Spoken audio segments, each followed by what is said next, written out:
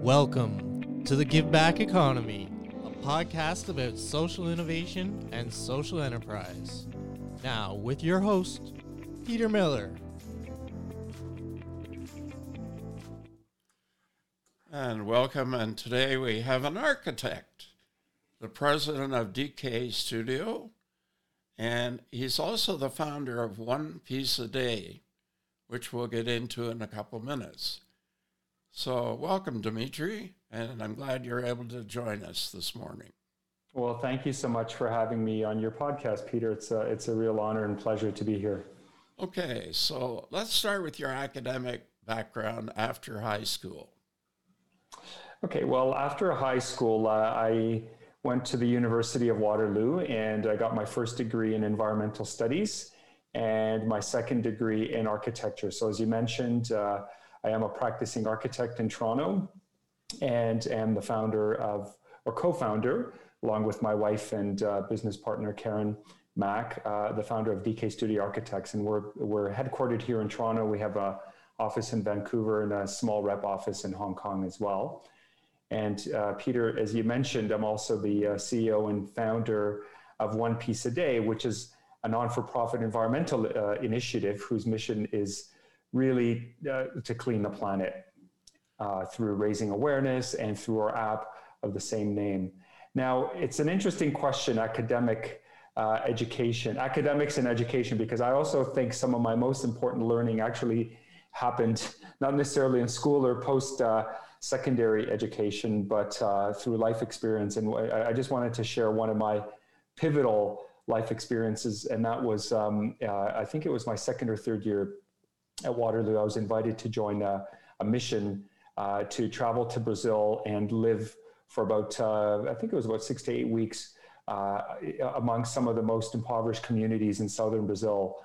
And it had moved me to the core of this experience. It moved me so deeply that from that point on, my whole life was defined by before this experience and after. And I had realized how important, how little I knew about the realities of the world until that point, how good we, great a life we have in Canada, but also how important it was to dedicate a life to service and contribution. And really that was one of the most pivotal moments of my entire life.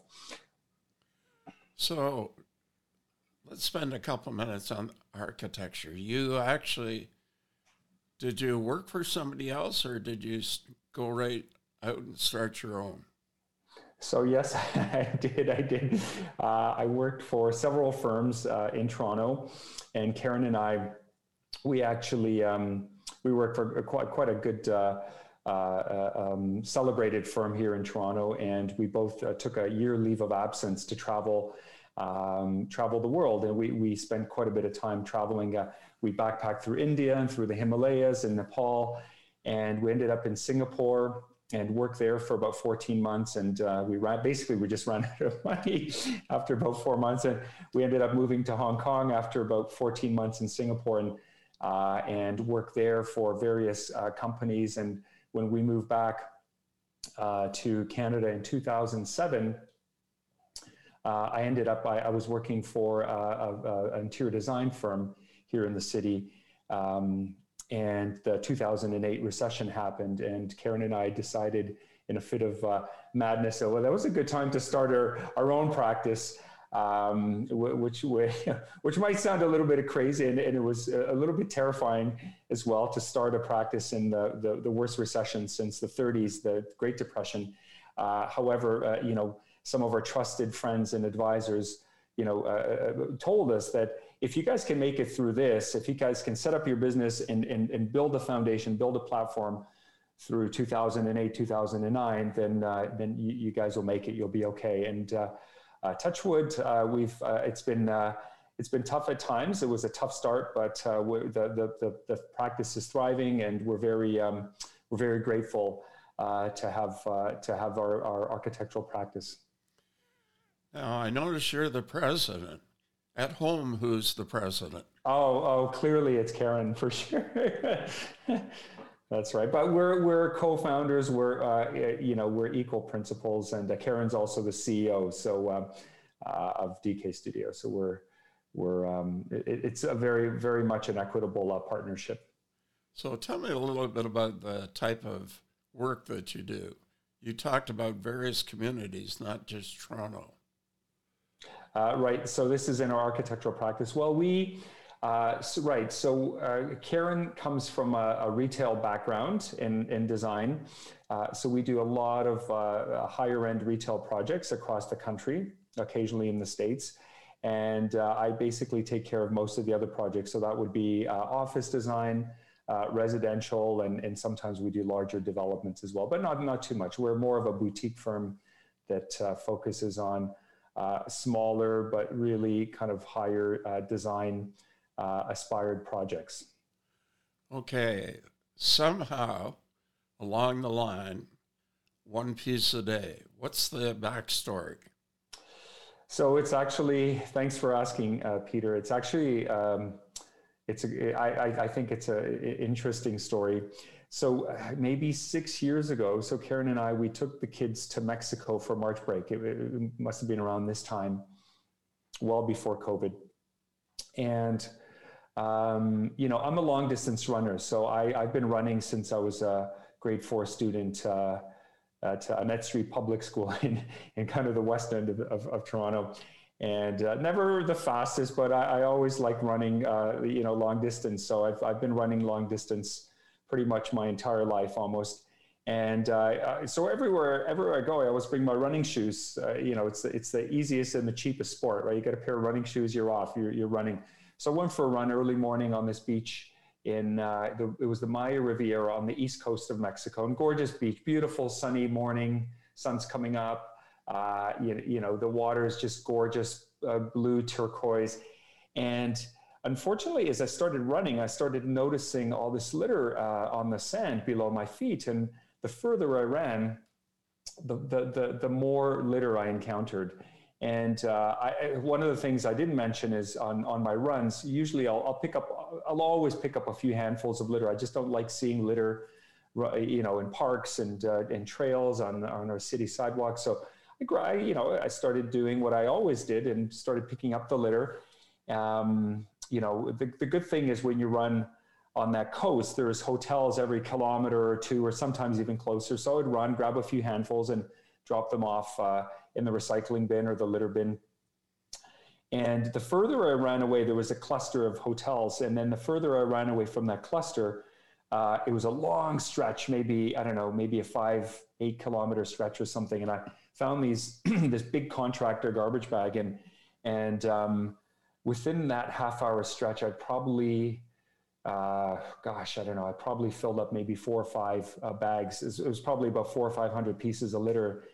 And there was another hotel at the end of that, and I kind of dropped that off. The custodians were thinking, who is this kind of crazy tourist running with these big garbage bags on our beach? What's wrong with them? And, they were grateful. I had them also take photos of myself because I thought no one's going to believe me. Here I went for a run, and I've got all this garbage I just picked up. And I just remember I ran a bit further, and I just remember stopping past this last hotel and just looking up what felt like the whole north coast of Mexico.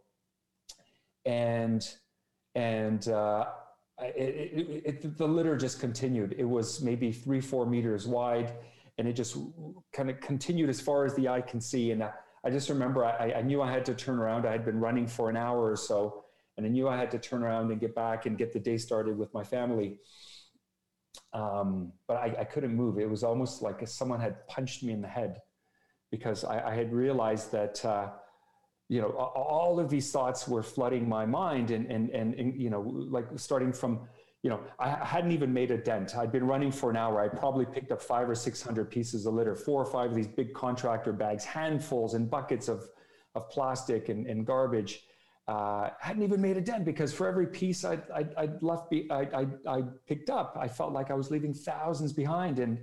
And I realized also that I didn't really understand what I had run into. I really felt that it was something I'd never experienced before, and I really didn't understand anything about it. I suspected most of this litter was not generated in Mexico, and years later, that assumption was actually correct. It was justified. So all the way back to the hotel, my mind kept spinning, and I realized a few things. One is this was much, much bigger problem than me or any other single individual or even group. So I kept running. I was taking all these photos with my phone, and then it hit me. I thought, look, what if every single person on the planet could pick up one piece of litter a day? And what if there was an app that could encourage people to do that and track that progress, so we can build a global community that would be able to spread this message, and we could crowdsource cleaning the planet? And that's where the idea for One Piece a Day was born. Okay, so what are there services? Are there programs? Are there events?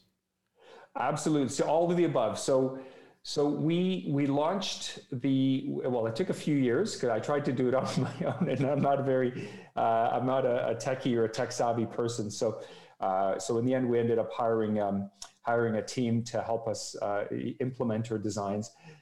So what we did was in 2017 we launched the One Piece a Day app. So it's free. It's both on the Google and Apple platforms, on the App Store and on Google Play. So you can just download it, sign up as an individual or as a group, and you can go out and start picking up litter. And you'll be joining a community of thousands of people around the world who are using the app to record their contribution and also see the impact that they're making on the global level. So that's the first aspect of One Piece a Day, is the app. Now, since we launched the app, schools and colleges and universities were curious about what we were doing. So we started getting invited to speak at schools. Initially, it was schools in the Toronto School Board. We did several talks, and we were invited to speak at the TDSB, the Toronto School Board Eco School Conference. This was maybe about 3 or 4 years ago. And after we spoke, they immediately said, look, you guys are, the work you're doing is just too important. We'd love for you to partner with us. So we went through the process. We signed up as an official partner. So we're an official partner of the TDSB.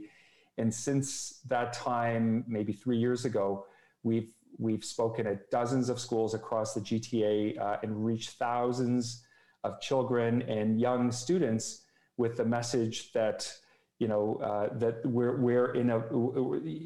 we are in the planet right now, there is unprecedented levels of litter and plastic pollution on the planet.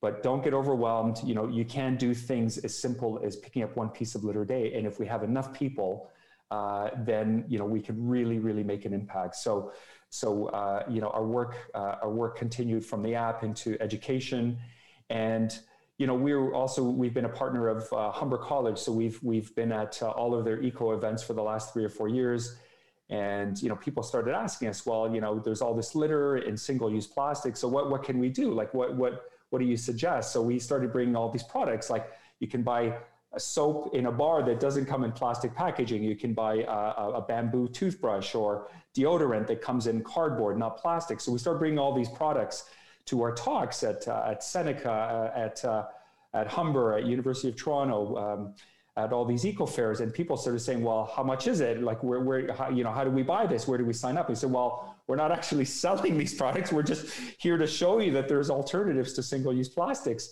in terms of our daily, the products that we use daily." And eventually, my partner Karen and Tamara, who's also the managing director at One Piece a Day, so we said, "Look,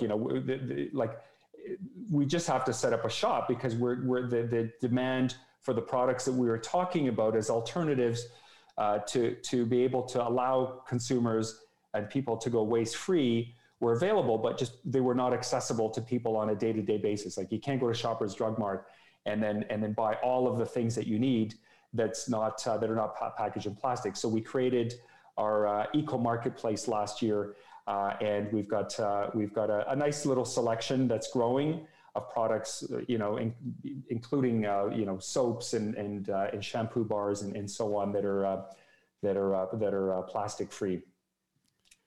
Okay, going back to the One Piece a Day, talk about measurement. How do you go about measuring results?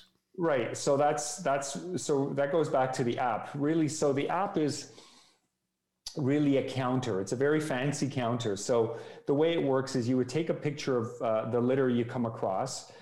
We started out with one piece. So you would take a photo of one piece of litter. Now you can take an infinite number of pieces. We've worked with organizations like Greenpeace where you separate out like, all the plastic bottles and all the bags and all the aluminum cans on different tarps. And we would go ahead and count them all. And so now you can actually, based on those experiences, you can actually take a photo of 1,000 plastic bottles we found on a cleanup and just enter that in one shot. But essentially the app is a counter and it tracks all of the litter that you've picked up.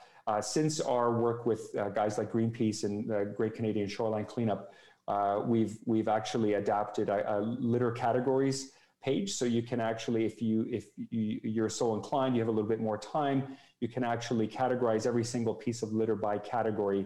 And we've more or less used the Great Canadian Shoreline Cleanup category list in our app, so that these organizations can actually benefit from the work that we've done. Okay, so far you've talked about Toronto. Have you expanded this to other communities, either in the form of a social franchise or licensing or something like that?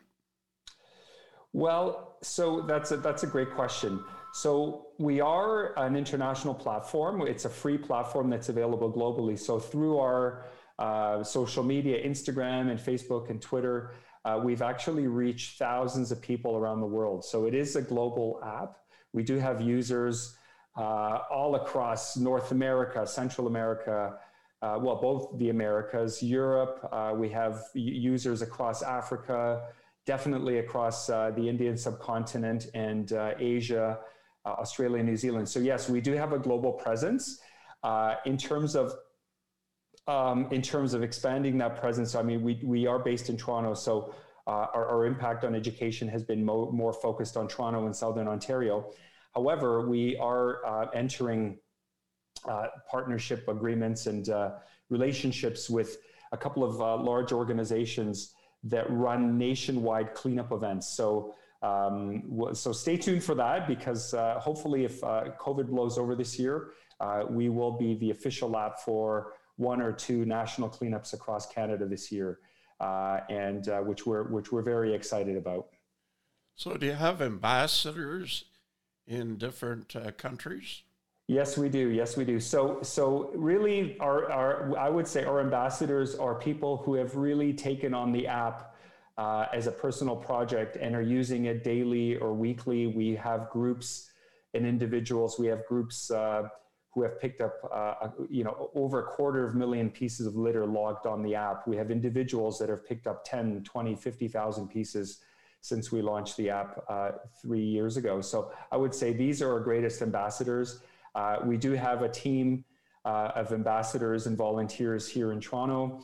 And it's open for anyone who is passionate about cleaning the planet and helping us to go waste-free and improve our behaviors around single-use plastic can join us and become an ambassador for One Piece a Day. Okay, 3 years from today, what's the organization going to look like?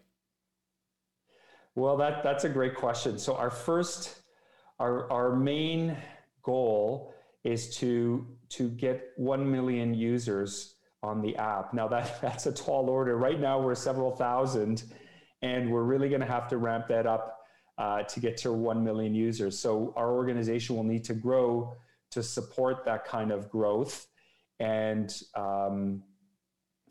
make sure that we have the resources, and the app is always growing and developing to be able to support a community of 1 million users on the app. And with events like we've been talking, as I mentioned earlier, with a few national organizations like Clean Canada Together. So if our app does get implemented in one of their cleanups, that the exposure there is potentially 250,000 people or more, cleaning up the country, and hopefully using the app as a way of measuring their contribution to both personally and also to the national cleanup. So that's one of our targets. We also have a strong following in places like India And, after an event like Clean Canada Together, which hopefully will happen this year, we have India on the radar, where we can be basically targeting, hundreds of millions of people to use the app they have a cleanup event, I think October 4th or 5th. It's a national cleanup event. So we're already started talking to people there about the implementation of the app on a national level in a country like India, which would be, obviously it comes with its own challenges because there's limitations in terms of infrastructure and recycling in large parts of the country. But I suppose we'll cross that bridge when we get to it. But these are some of the things that are on the radar. We're also looking at introducing, merging the shop and the app.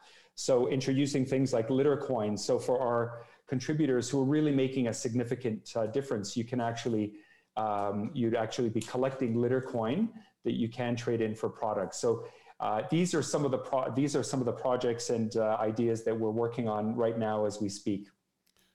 Okay, you've talked an awful lot about partnerships and the importance of them. In terms of building a team for this, you have a little business to run at the same time. Yes. Who is going to grow and build one day at a time, or one piece a day? So right now we have a strong management team that's led by Karen, Tamara, and myself. And we've been fortunate. In your spare time.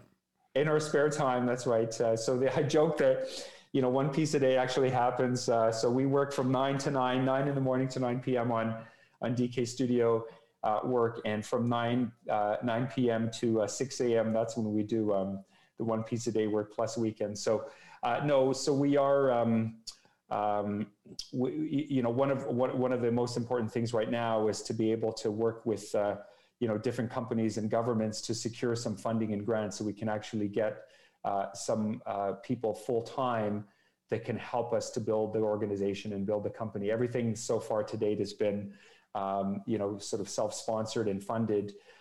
We have, obviously, when we do some of the talks, there are some nominal stipends for the schools that can afford it, but that's not really enough to cover all the costs. So we are looking at, some partnerships with governments and corporations who share our vision in terms of helping us to really fund more of a full-time operation and really be able to achieve some of our longer-term goals. So, Dimitri, I want you to explore the involvement of youth, and not just post-secondary, but secondary, and how they can get involved and what they should be doing. A second group that I want you to talk about is how do we get communities of faith to get involved in supporting this activity?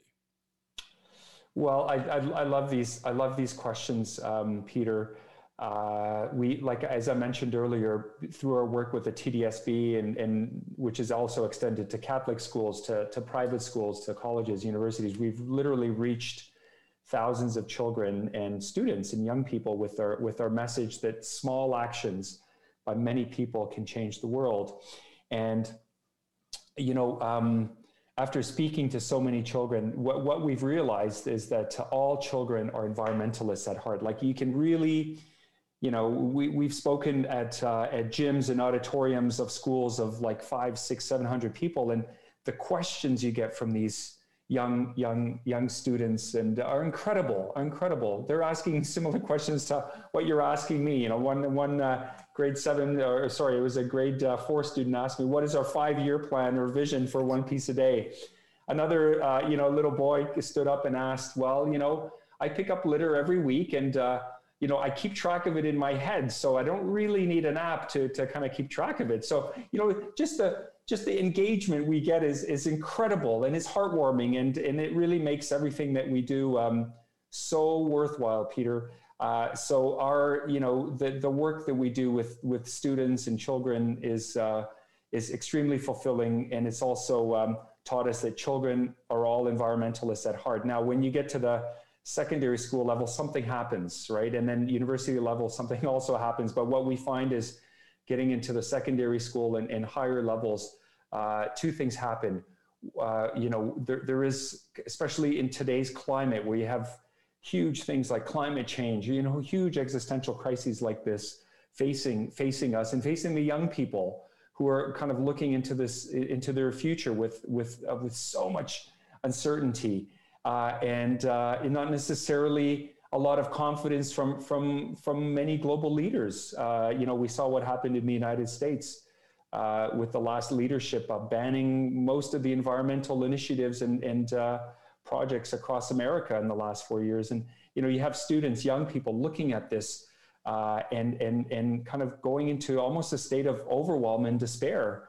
So, and then sometimes that also leads to a state of ennui or even skepticism or cynicism in worst cases. So our work with older students it has a little bit of a different focus, because we are reaching out, more on a level where we're trying to, really get over this sense of overwhelm and cynicism and say, look, there are young people who have made a significant impact in the wars that we're fighting, the battles we're fighting.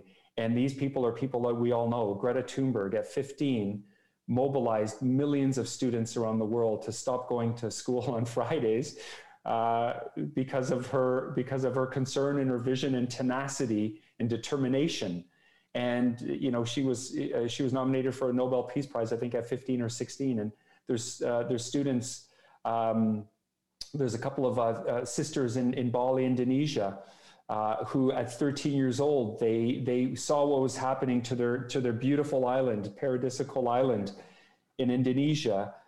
They used to be a paradise on earth that was just like flooded with millions and millions of pieces of plastic. The world's plastic was just descending on places like Hawaii, on places like Bali, Indonesia. And at 13 years old, her and her sister and a few friends, they mobilized enough community support. They went to the government and they influenced a government ban on plastic bags. So our job with the older students who might be a little bit jaded or overwhelmed or a bit more cynical is to really kind of look at examples of young people around the world who have really made a difference, who have really made an impact, and just remind everyone, it's sort of easy to stand on the sidelines, but we're out of time.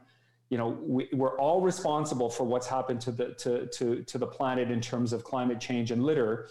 And you might say, well, it doesn't really affect me. And the truth is, with a garbage truck of plastic entering our oceans every single minute, to the tune of about 10 to 24 million tons of plastic entering our oceans every single year, with 1 million water bottles sold every minute around the world, and less than 91% of that being recycled. We are, all of us, contributing to this problem of the devastation of the planet through litter and plastic pollution. So the first thing is to turn off the tap through education, awareness. So number one is awareness and education. So yes, your question about working with students and young people in schools and institutions, absolutely critical, because what our message is, yes, you can make a change, but the underlining is we're all making a difference, either to the negative, to the detriment of the planet, or to the positive in terms of helping. In terms of institutions, organizations of faith, we have spoken at a couple of Catholic schools. Absolutely. I mean, our values of a clean planet, of a healthy planet, are aligned with all the big faiths. I don't see any misalignment there in terms of really doing your part to serve your community, your city, the planet, by picking up a few pieces of litter. So yes, we're very open to working with all groups and all institutions. So whether they're secular. Dimitri, do you have a guide that teachers could download from the site, or a community of faith could download from the site, or an organization? Yes, we do. We have a media kit and a press kit, and we are developing basically a quick guide to the app, how to use the app, whether you're a school or institution or an individual. So we are developing a little press kit for how to use the app to help individuals and organizations. Okay, what is the website address, please? The website is onepieceaday.ca. So ONEPIECE a day at onepieceaday.ca. Sorry, yes. Okay, so thank you for your time. Here's an architect working part-time to support his passion. And it's a great story. And thank you very much for your time this morning. Thank you so much, Peter.